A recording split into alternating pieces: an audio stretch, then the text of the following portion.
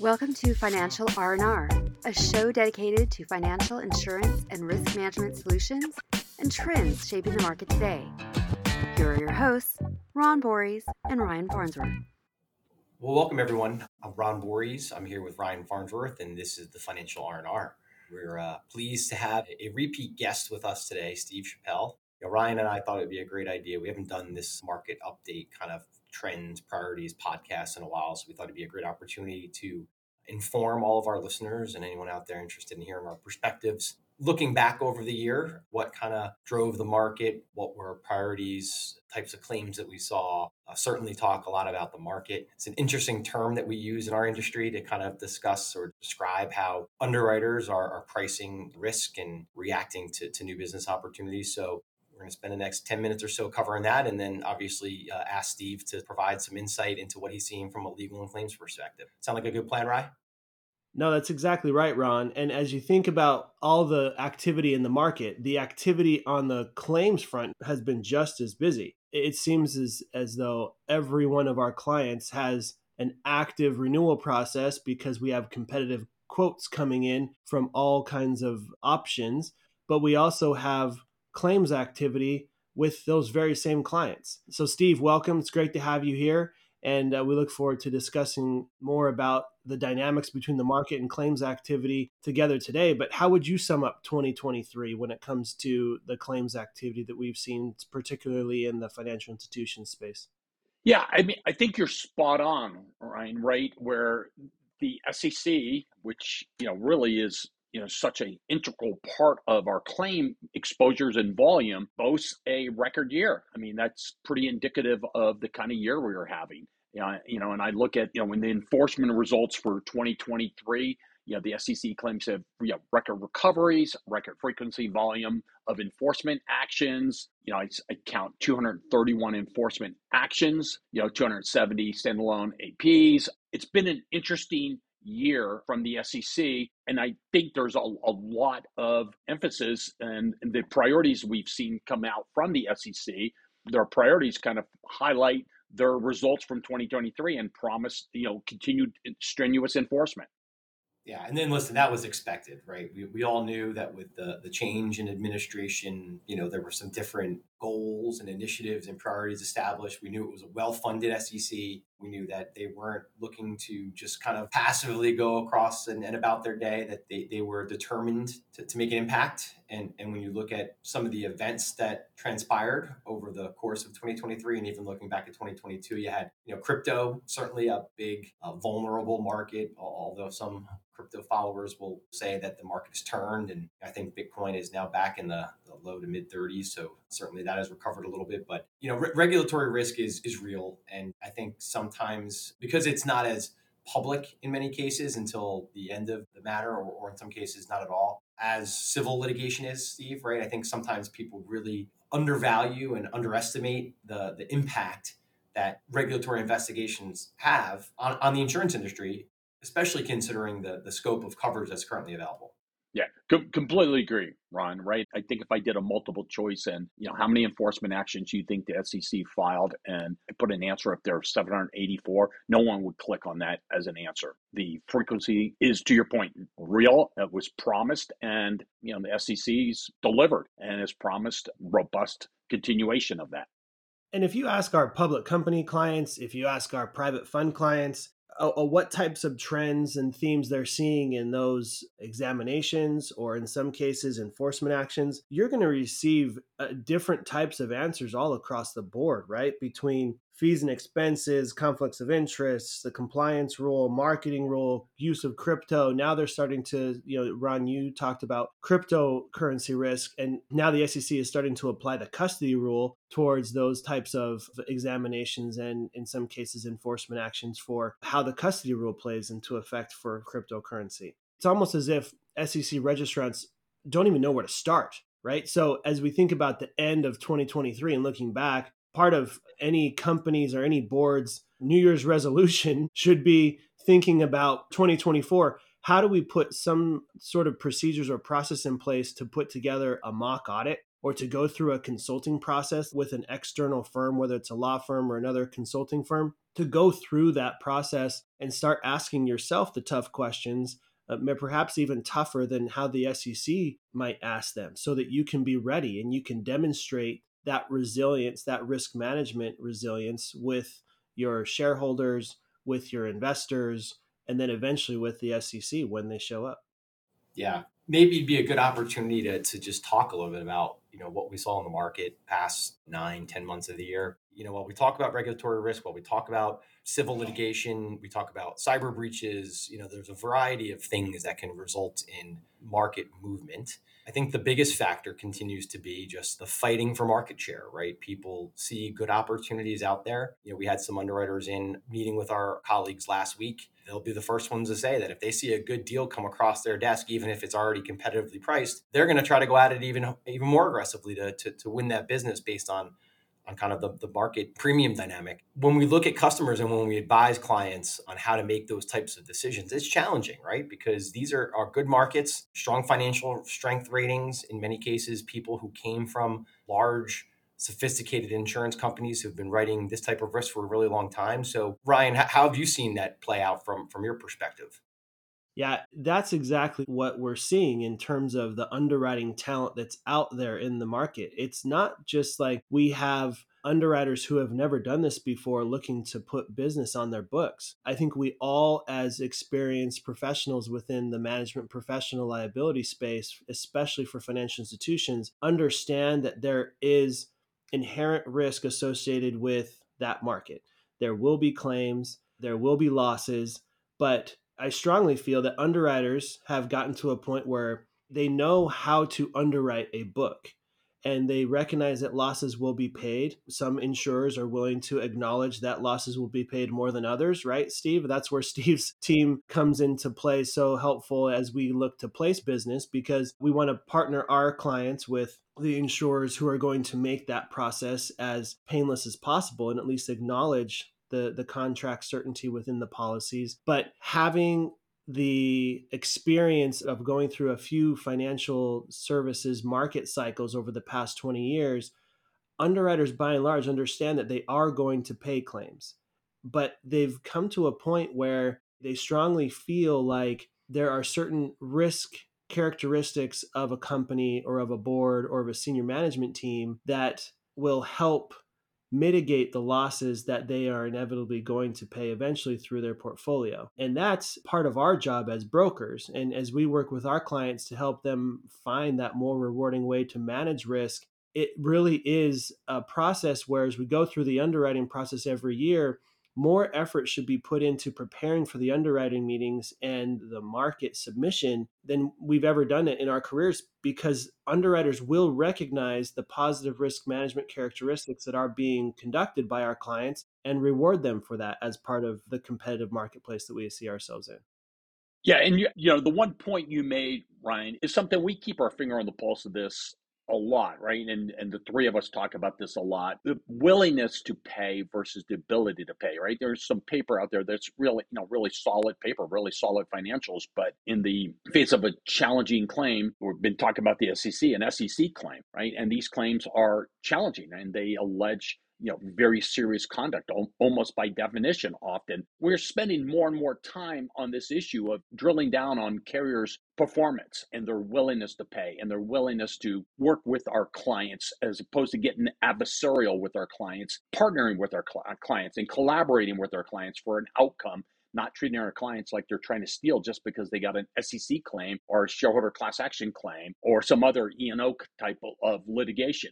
So it's something that we're spending more and more time on. And I think 2024 will be a year that will push this concept even more as we see more and more carriers struggle and more carriers, using outside counsel at an excessive rate, which creates, an adversarial relationship. Yeah, and I would say even more so than just the adversarial relationship. We have to be mindful and careful as an industry. Just a terrible reputation, right? Reputational risk around the product and the easeability to use the product.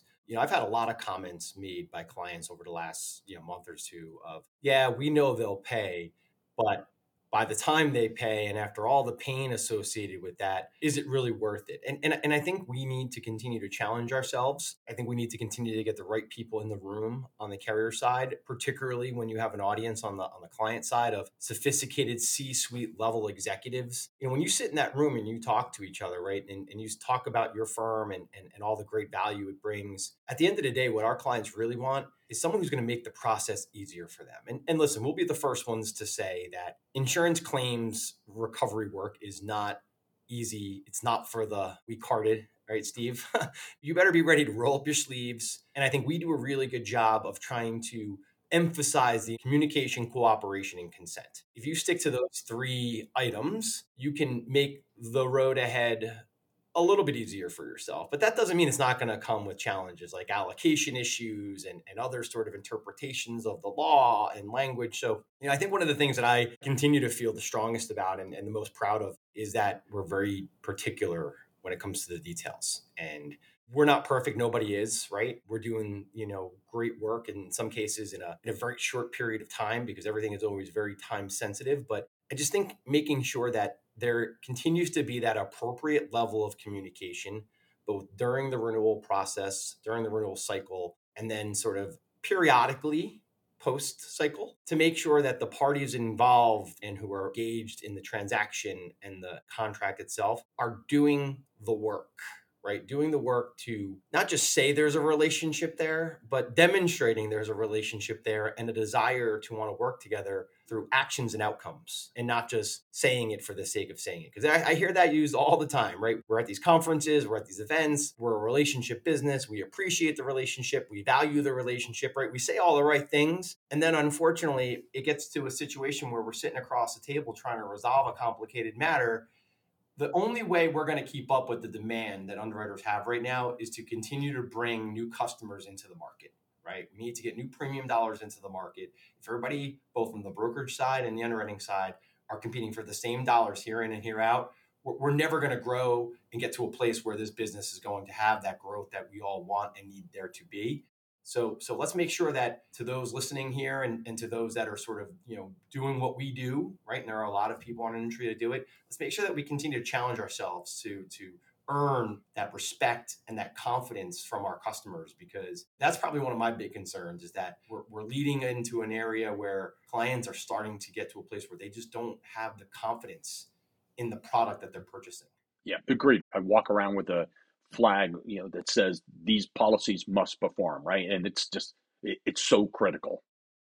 And the other side of that is if the clients don't have that expectation, they're going to treat us and the policy as a commodity. And that's not what we want, because that's not what having a D&O and professional liability policy is all about. It truly provides protection for the balance sheet for the individuals when they need it most. And you better believe that we, together with Steve and his team, are keeping track of those markets that are not behaving well, especially at this point in time. We're keeping track of the markets that are hiring outside counsel almost immediately once we notify an insurer of a claim. And because these trends are not going away with the regulatory risk that we have, with the macroeconomic risk that we've seen, not just in the banking sector that we saw earlier in 2023, but now it's spreading to other areas of the industry. And it's spreading into the regulatory risk component with the SEC. And that all said, Ron, do you expect the market to be any less competitive 6 months from now? No, not at all.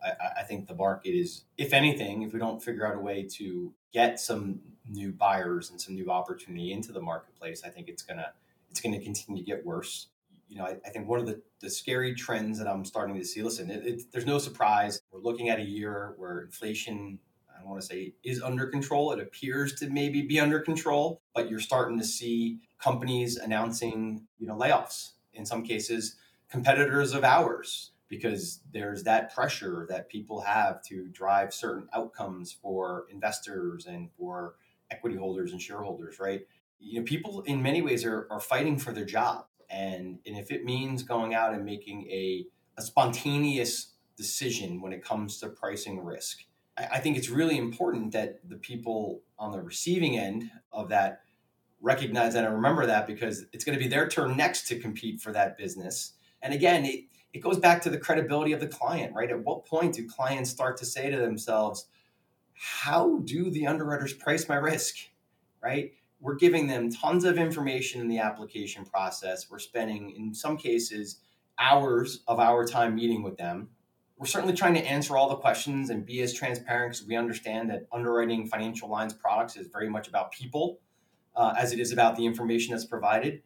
But at the end of the day, if it's strictly a supply and demand market right now, and people are going to go out there and make these decisions, regardless of what their underwriting says or regardless of what their raters say, again, it's we're going to get to a place where the buyers are going to really be concerned about credibility, right? They're going to think anybody on any given day will quote their price or their risk for 10, 15, 20 or more percent less than what it was. And, I'm just not sure that's sustainable in the market that we're in long term. No, and look, we talk about how the market being bad, but by and large, that's good for clients. It's good because right now you may be going through a scenario where your client's stock is down 80% year over year, but guess what? They're getting a 20% decrease on their D&O insurance renewal. Doesn't really make sense. And I think if we're thinking about, again, back to the New Year's resolution for 2024, as you're approaching your 2024 insurance renewal, be ready to have the conversation for those of our friends in the industry. Understand what your client's expectations are. And if you're on the client side, understand what your priorities are as a business and understand how you can best take advantage of this market while making sure you have long-term stability with your insurance carriers, that the policies can perform. The thing that's easy to do in a soft market is to sell price. The more challenging thing for brokers to do, but the right thing for brokers to do, is to increase the contract certainty within that scope of coverage that you go through and identify priorities. So when you sit down with your broker in 2024, it should not just be how much money am I going to save? It should be how can we best approach this renewal process to increase our ability to gain greater contract certainty into the policy, gain a stronger understanding of our insurance company partners, and do it at the most appropriate price for our risk. And it should not just be about price. And decisions should not just be made based upon the lowest premium for any given attachment point. But all those things, and Ron, please feel free to add any others that you think should go along with those priority lists. But the renewal strategy discussion before you start the renewal process has never been more important than it is right now. Yeah, I couldn't agree more. As we like to say, we are price conscious brokers, but we are coverage driven. Really cheap insurance becomes really expensive when it doesn't perform the way you expect it to perform. And in my own personal life, the way I buy things is I generally take the lowest and the highest and I rule them out, and I usually try to find something in the middle. My wife is a huge value shopper, so she doesn't like that. She always likes to get the best bargain. And pretty cliche as we're kind of right after the holidays or right after Thanksgiving, everybody's going out and shopping and everybody's looking for a deal. Listen, there are deals to be had. We are driving huge rate increases for our clients, right? But there are some clients who are not seeing those same rate decreases because they didn't see the same rate increases during the hard market, right? So again, I think every situation is different. There's a lot of focus right now on pricing indexes. Pricing is really important, don't get me wrong, right? Nobody likes paying their insurance premiums, but nobody likes it when they find themselves in that unthinkable situation where their car gets stolen out of their driveway and they need to call in an insurance claim to replace their car, or their home burns down and they got to call in an insurance claim to get somebody to replace all their valuables and the things, right? So again, when you think about insurance, right, think about what it's there to do. It's there to respond in a time of dire need. Those situations hopefully are far and few between, but when they do arise, you want to know and you want to have the confidence that A, you have a product that is going to stand up and fulfill its obligations, and B, that you have a team like we have at Alliant making sure that people are behaving and adhering to the obligations that they have under that contract. Steve, from a legal and claims, as we try to wrap this up here, as you think about kind of priorities that clients should have from a legal and claim standpoint, as they think about contract certainty and the partnership, the counterparty risk that they're trying to mitigate with their insurance company, what are some priorities that our clients should be thinking about going into 2024 from your perspective? Yeah, I mean, echoing what we've said, right? These policies are not going to accidentally perform, right? These carriers are under a lot of pressure with rate decreases, frequency of claims up, severity up, and rate down. There's going to be a lot of friction here. And so getting this right, these policies must perform, and they're only going to perform if we put the work in, and takes a lot of work getting the terms and conditions correct, and then picking the correct partners, which I talked about previously, right? This market is going to distinguish some carriers, and some carriers aren't going to like how they get distinguished, and others are going to rise to the top in their performance, right? It's the dumbest thing in the world to pay a $5 million claim, and everybody is so unhappy and annoyed with the process and the way it went and the delay tactics to lose that business, right? It's moronic. We're going to see more and more in that, right? Because not every firm will behave the same. Every carrier behaves slightly different, has a different approach, has a different philosophy, slightly. So, long-winded answer, a lot of work and preparation and discussion to have success in 2024 and beyond. Well, good. Well, listen, I think that, that's probably a great place to sort of wrap up this episode. Listen, as we've all said, this industry is interesting. It's challenging at times, but the work that we do is really important. And I know three of us, as well as many of our colleagues, both in financial institutions and legal and claims, have put a lot of work in this year trying to drive good outcomes for our clients, whether it's on renewals or on claims resolution. So I encourage anyone here to reach out to us if you're having any questions, concerns, problems with renewals and or claims. We have some of the best in the business on our team here, and certainly would love any opportunity to help and provide value. If anybody else is looking for information on Alliant, you can visit our website at www.alliant.com. But with that, we'll wrap things up, and hopefully we'll get a chance to talk again before the end of the year. If not, wishing you all the best this holiday season. We'll look forward to talking to you all again real soon. Thanks so much.